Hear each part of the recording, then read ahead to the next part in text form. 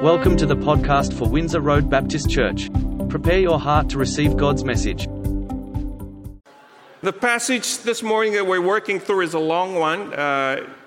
Both Ashley and Grace read that passage earlier, so I encourage you to have your devices open to Ruth chapter 2 so you can make references to it from time to time and follow the plot, okay?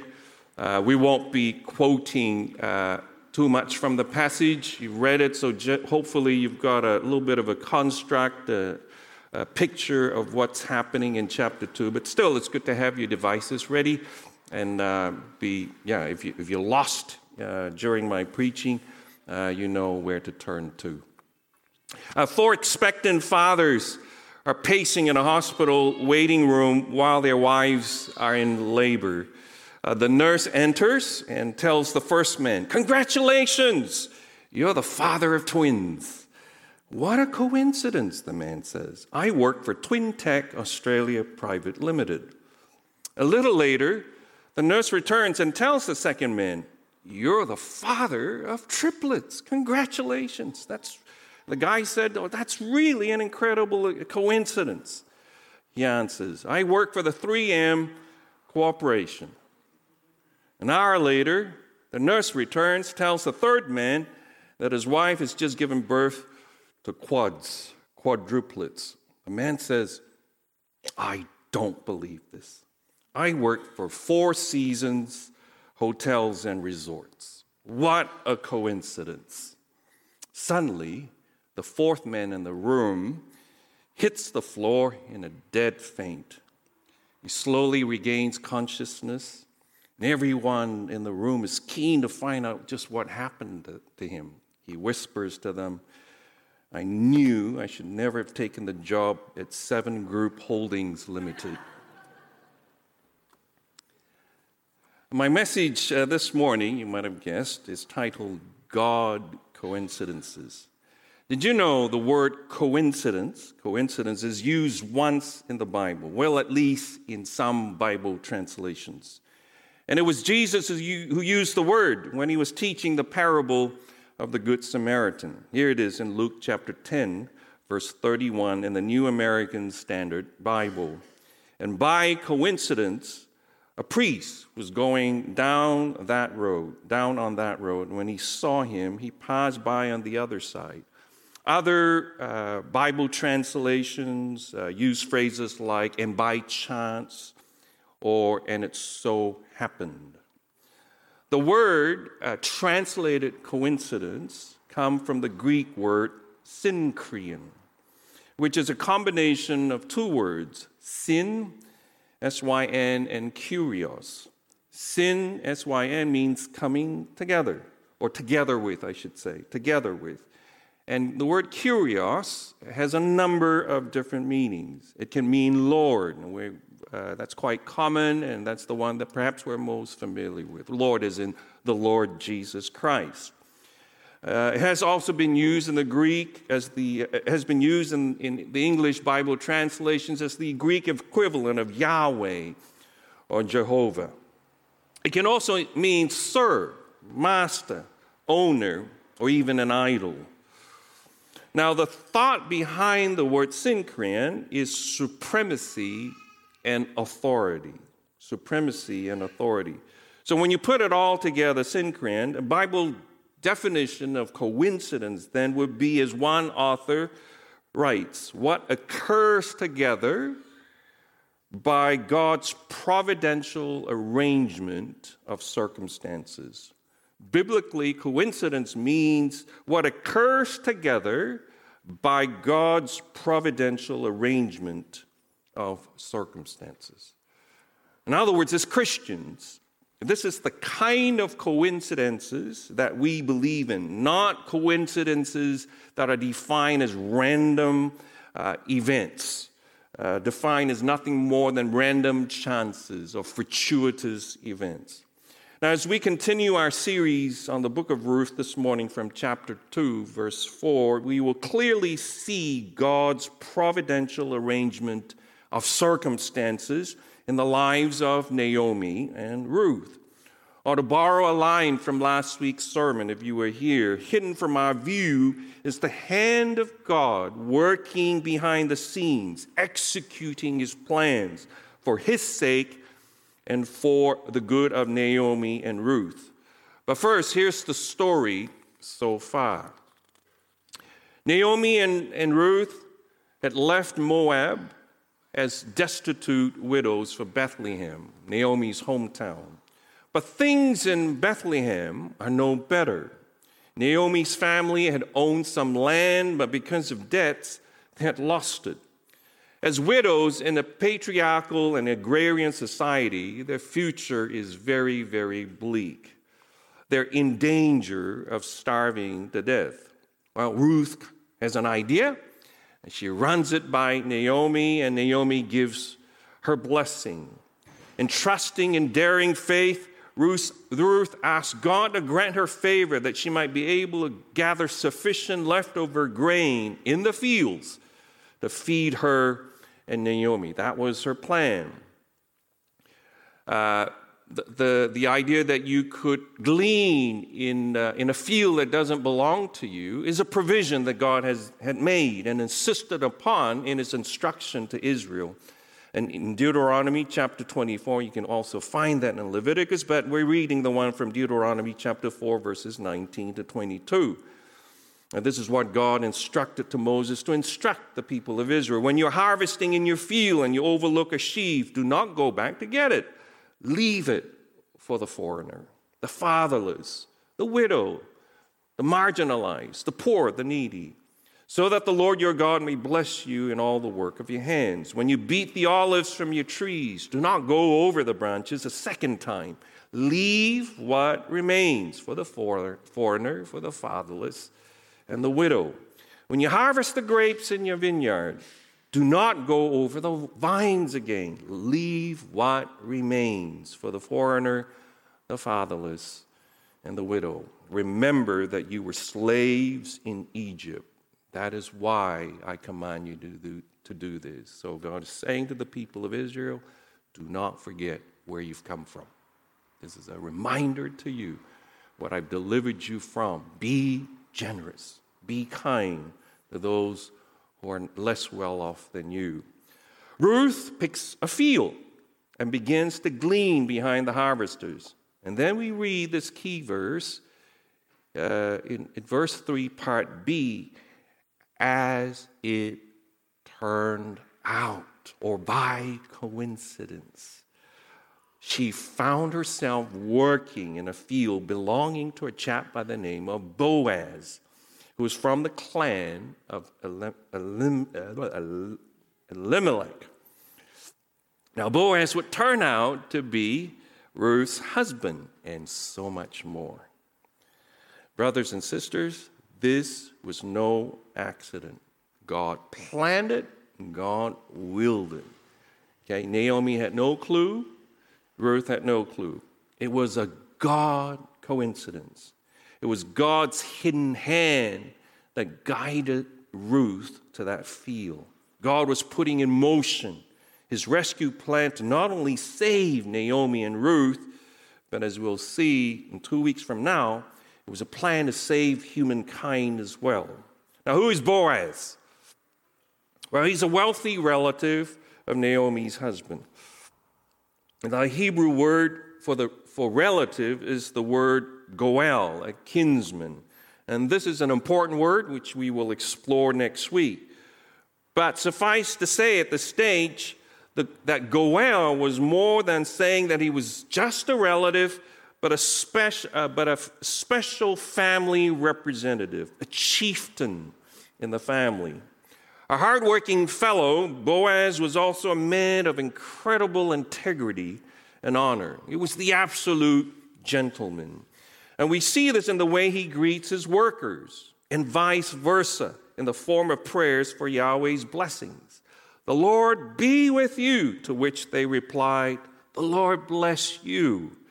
Here's a man of God, honorable, industrious, who also shares a very warm relationship with his employees, an employer, a boss whom the employees look up to and respect. While inspecting the work that's being done, Boaz notices an unfamiliar person in the group. He discreetly asks his supervisor, about her. In his reply, we learn a little bit more about the person of Ruth. The supervisor explains that Ruth is a Moabitess, a foreigner, a Gentile, a point that we already know, but a point that the narrator repeatedly emphasizes throughout the book, if you haven't yet noticed this. Ruth is the only book in the Bible, by the way, named after a Gentile. And this is a very, very significant point because it tells us that God's salvation plan has always included the Gentiles. It didn't begin with Jesus. Jesus, when he talked about the Gentiles, when he reached out to the woman from Samaria, he was not introducing a radical idea. God's plan of salvation always included the non-Jews, the Gentiles. We learn further from the supervisor that Ruth's work in the field speaks to her honorable and diligent character. She asks for permission to glean rather than assume she could, even though under the laws of Moses she could, but she still asked for permission. She had been working in the field all day except for a short break. So in short, she's very much like Boaz, hardworking, honorable, a decent, lovely, kind woman. When the supervisor finished, Boaz speaks to Ruth directly and respectfully. As a woman, poor and a foreigner, Ruth is placing herself in harm's way, gleaning in the fields.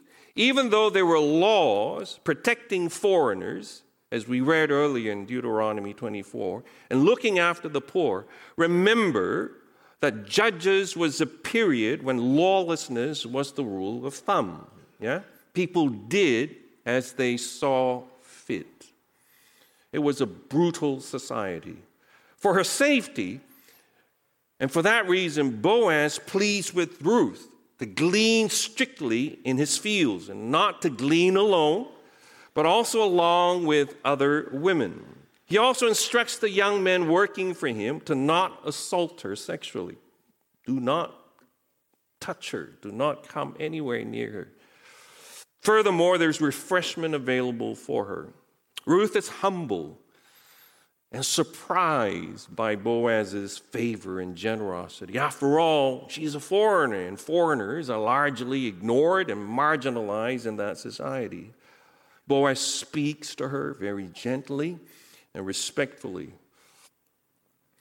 Foreigners like her, as I said, they're not well looked upon.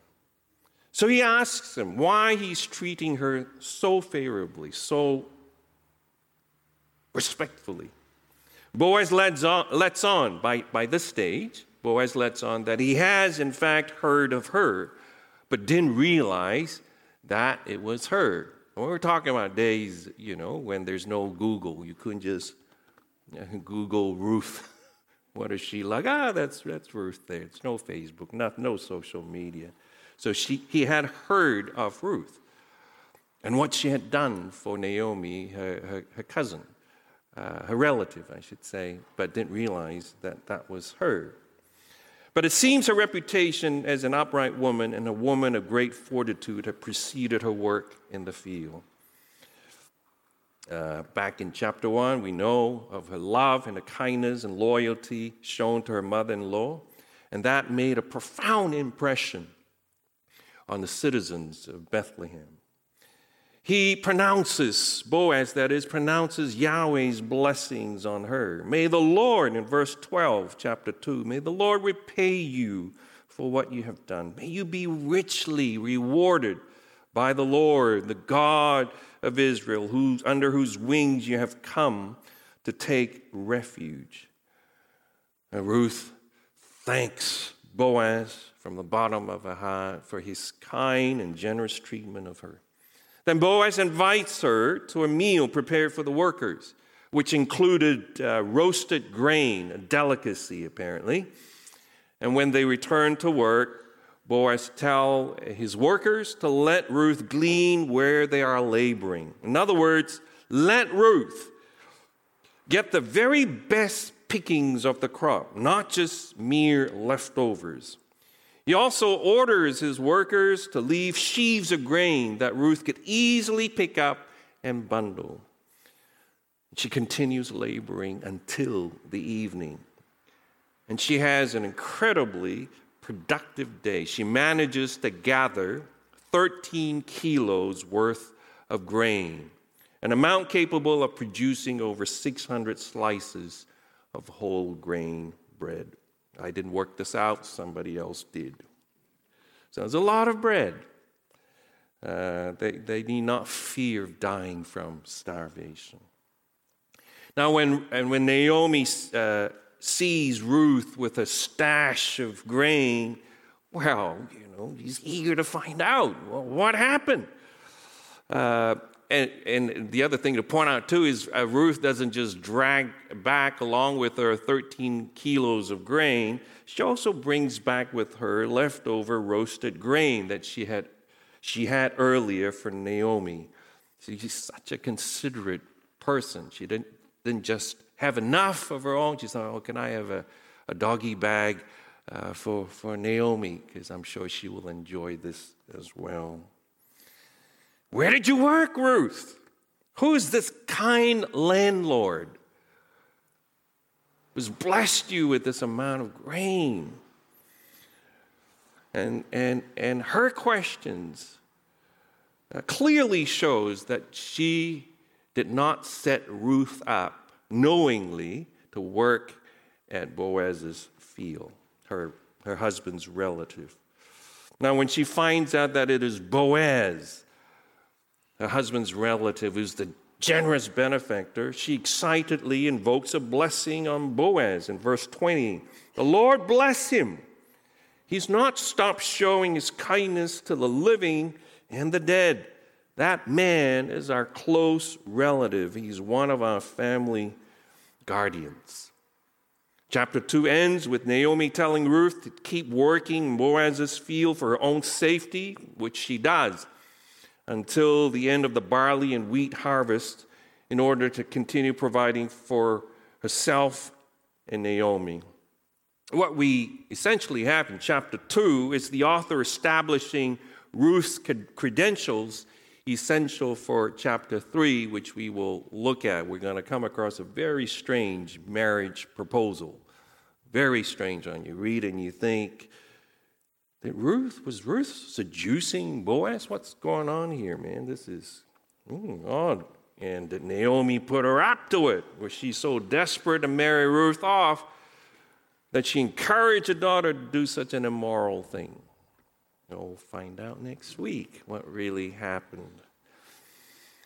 As it turned out, the phrase of verse 3, which I've called God coincidence, defined as what occurs together by God's providential arrangement of circumstances, is an enormous source of encouragement to our faith in God. You see, God coincidence is a powerful reminder to us all of the reality of his invisible but caring hand at work in our lives. Something we can so easily lose sight of, something we can so easily dumb down as nothing but random, fortuitous, lucky events. They're not. Rather, they're God's providence. They're God coincidence, incidents. God working his purpose out for his sake. God working out his purpose for our lives for his sake and for our good. The Lord declares in Jeremiah 29, verse 11, "For I know the plans I have for you, plans to prosper you, plans not to harm you, plans to give you a hope and a future."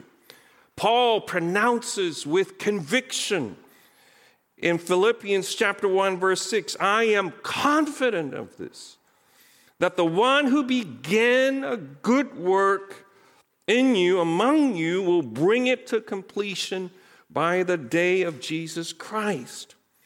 And finally, in 1 Thessalonians chapter 5, verses 23 to 24, may the God of peace himself sanctify you completely, and may your entire spirit, soul, and body be kept blameless at the coming of our Lord Jesus Christ. The one who is faithful, he will do it. See, God's purpose for our lives, God's plan for our lives, does not rest upon us being perfect. Not at all. Your failures, your stumbling, your mistakes are not a surprise to him. So don't get the idea that it all depends on you. Of course, our choices have consequences, but it's not irredeemable. God is working out his purpose in and through you for his sake and for our good. And because of these promises and many more, as followers of Jesus, we just don't subscribe to the notion that there is such a thing as coincidences. Only God coincidences. How many of you heard of Billy Graham? It's a rhetorical question, actually. Just asked it. But for those of you who don't, he was the greatest evangelist of all time. He was among the most influential, one of the most influential Christian leaders of the 20th century. He lived to be 100 years old without any scandal to his name. He was on the Gallup's list of most admired men and women, a record of 61 times. In over 70 years of ministry, he preached to nearly 215 million people in more than 185 countries. This doesn't include people who listened to him on radio and television broadcasts. A truly remarkable man of God. He has shared the gospel with more people than anyone else in history. But think about the guy who shared the gospel with him and by chance led him to the Lord. I bet he had no idea Billy Graham would have that kind of worldwide impact he did. But who was he? See, Billy was not a Christian. He was led to the Lord. He had an encounter with the Lord at a meeting. But who is this person who led him to the Lord? We'll come to that later. But how many of you heard of Mr. Kimball? Edward Kimball. Oh, Eunice has. You have. You have. Okay, Eunice. But if you haven't, that's all right. Most people have never heard of Edward Kimball. Well, he was a Sunday school teacher who taught the Bible to young adults in the city of Boston. He made it a habit of giving each person who attended his class an opportunity to give their lives to Jesus and follow him. Now, there was an individual, a young adult in his class, he was particularly concerned for, that he happened to be particularly concerned for. One day, this is in 1855, it so happened, and I need to warn you ahead of time, you're going to hear me use that phrase over and over again, or similar ones to it. And it so happened that he went to the shoe store where this young man was working when he found him at the back of the store stacking shelves. Mr. Kimball shared the gospel with him and led him to Jesus as his Lord and Savior. And that young man was Dwight L. Moody. He was 18 years old. Shortly after, Dwight L. Moody moved to Chicago, where he sold shoes. Now, his ambition as an 18-year-old was to, when he reaches retirement age, he would have $100,000. This is 1855. It's a lot of money. Okay, that was his goal. Anyways, to cut the long story short, he left the shoe business to focus his energy on social and evangelistic work before going on to establish himself as one of the greatest evangelists of all time. One of his famous quotes is, "If this world is going to be reached, I am convinced that it must be done by men and women of average talent." So you feel like you have average talent? Well, there's a lot of hope for you. God is going to use you. In the summer of 1873, Moody went to tour the British Isles, UK. As it turned out, he preached in a little chapel pastored by a young Baptist pastor by the name of F.B. Meyer. She's one of Sue McPherson's favorite authors. In his sermon, he spoke about Edward Kimball. And that message changed F.B. Meyer's ministry, inspiring him to become an evangelist like Moody. And he played a key role in the beginnings of the Welsh revival. He was also a great Bible teacher. Apparently, he's written over 70 books. Two of them became lifelong friends. Eventually, F.B. Meyer preached in the United States. And by chance, he was preaching in Northfield, Massachusetts, Moody's hometown, where huge summer conferences were held. A young preacher who happened to be there heard him say, "If you're not willing to give up everything for Christ, are you willing to be made willing?" F.B. Meyer thundered. And this remark led Wilbur Chapman to respond to God's call on his life. And he went on to become a very effective evangelist. And for a time, he was one of Moody's co-workers. One day, it so happened, there's a lot of that. One day, it so happened that an ex-baseball player by the name of, professional baseball player by the name of Billy Sunday, on his day off, attended one of Chapman's evangelistic meetings. He gave his life to Christ at that meeting. As it turned out, Chapman enlisted Billy to be one of his assistants, to help him set up for evangelistic meetings. Billy learned how to preach by watching Chapman. Eventually, he took over Chapman's ministry and becoming a dynamic evangelist himself. And his preaching brought thousands to Christ. And by chance, a young group of Christian men dedicated themselves to reaching the city for Christ after being inspired by a Billy Sunday meeting and message. As it turned out, they invited an evangelist by the name of Mordecai Ham to conduct a series of meetings in Charlotte, North Carolina. That year was 1932. A sandy-haired, lanky 16-year-old young man still in high school vowed he would never hear Mordecai Ham preach. As it turned out, he eventually went. On the first night, he was captivated by what he had heard. And he went again and again and again. It felt like Mordecai was speaking directly to him. Finally, on the last night, he responded to the gospel and gave his life over to Jesus. That sandy-haired, lanky young man was Billy Frank, who eventually became known as Billy Graham. There they are, standing side by side.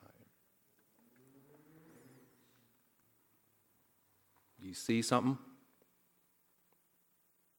I hope you see it. As it turned out, and it so happened, and by chance, whatever phrase you want to use, when we place our lives into the hands of the living God, who's full of compassion, full of grace, filled with unfailing love and faithfulness, enduring faithfulness, there is no such a thing as fortuitous, random, lucky events. What we have is God coincidences, events that occur together by his providential arrangement of circumstances. Brothers and sisters, don't let circumstances alter the way you see Jesus. Instead, let Jesus, whose hand we have placed our lives into, the one who says that the very hairs on our head are all numbered, the one who says that we're of incredible value to God and backs it up by dying on the cross in our place, the one who says, do not worry, but seek his kingdom first. Let this Jesus alter and shape the way you see your circumstance. Put your faith in this Jesus. So what's the application? All of us, but periods and phases in our lives where we feel like God has gone to sleep. Yeah? Where is God? Where are you? We feel like God has forgotten us. We feel like God is hardly doing anything in our lives. He seems so absent. This week, I want to challenge all of you to make time and look back over your life prayerfully with the help of the Holy Spirit. As you do, I am absolutely convinced that what you will see is this, that far from being absent in your life, God has been watching over you. It was Einstein who said, coincidences are God's way of remaining anonymous. Coincidences are God's way of remaining anonymous. What feels and seems like random, fortuitous, lucky events are in fact God coincidences, God providential arrangement of circumstances to encourage you, to bless you, to strengthen you, to cheer for you, to provide for you. He has been, he remains, and will continue to be at work in and through your life and mine for his sake and for your good. Amen? So can you do that this week? Seriously, I mean it. Don't just, think about it. You need to do this. You need to sit down, have a cup of coffee with God and say, God, I want to do a scan now over my life.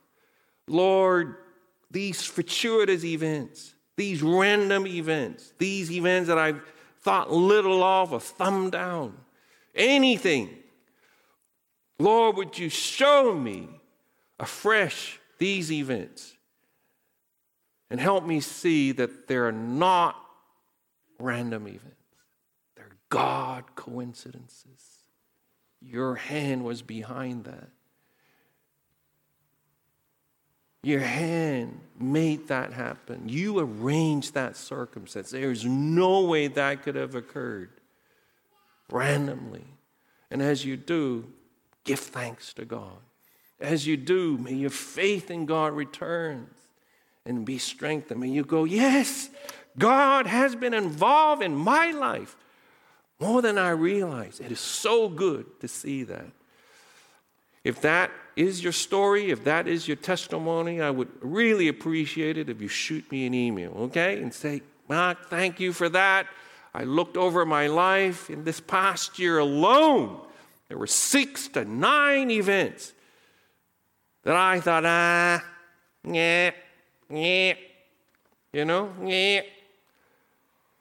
God was in that. And I'm not being superstitious, and I'm not making it up. I'm not over-spiritualizing things. God was there.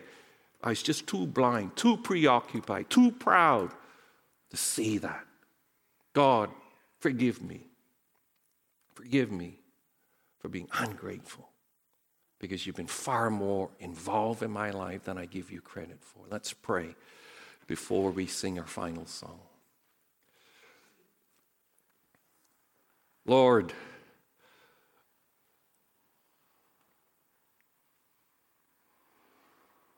even when you don't remain anonymous, and we see that throughout Exodus, where you displayed overtly to the people of Israel your power, your provision, your deliverance.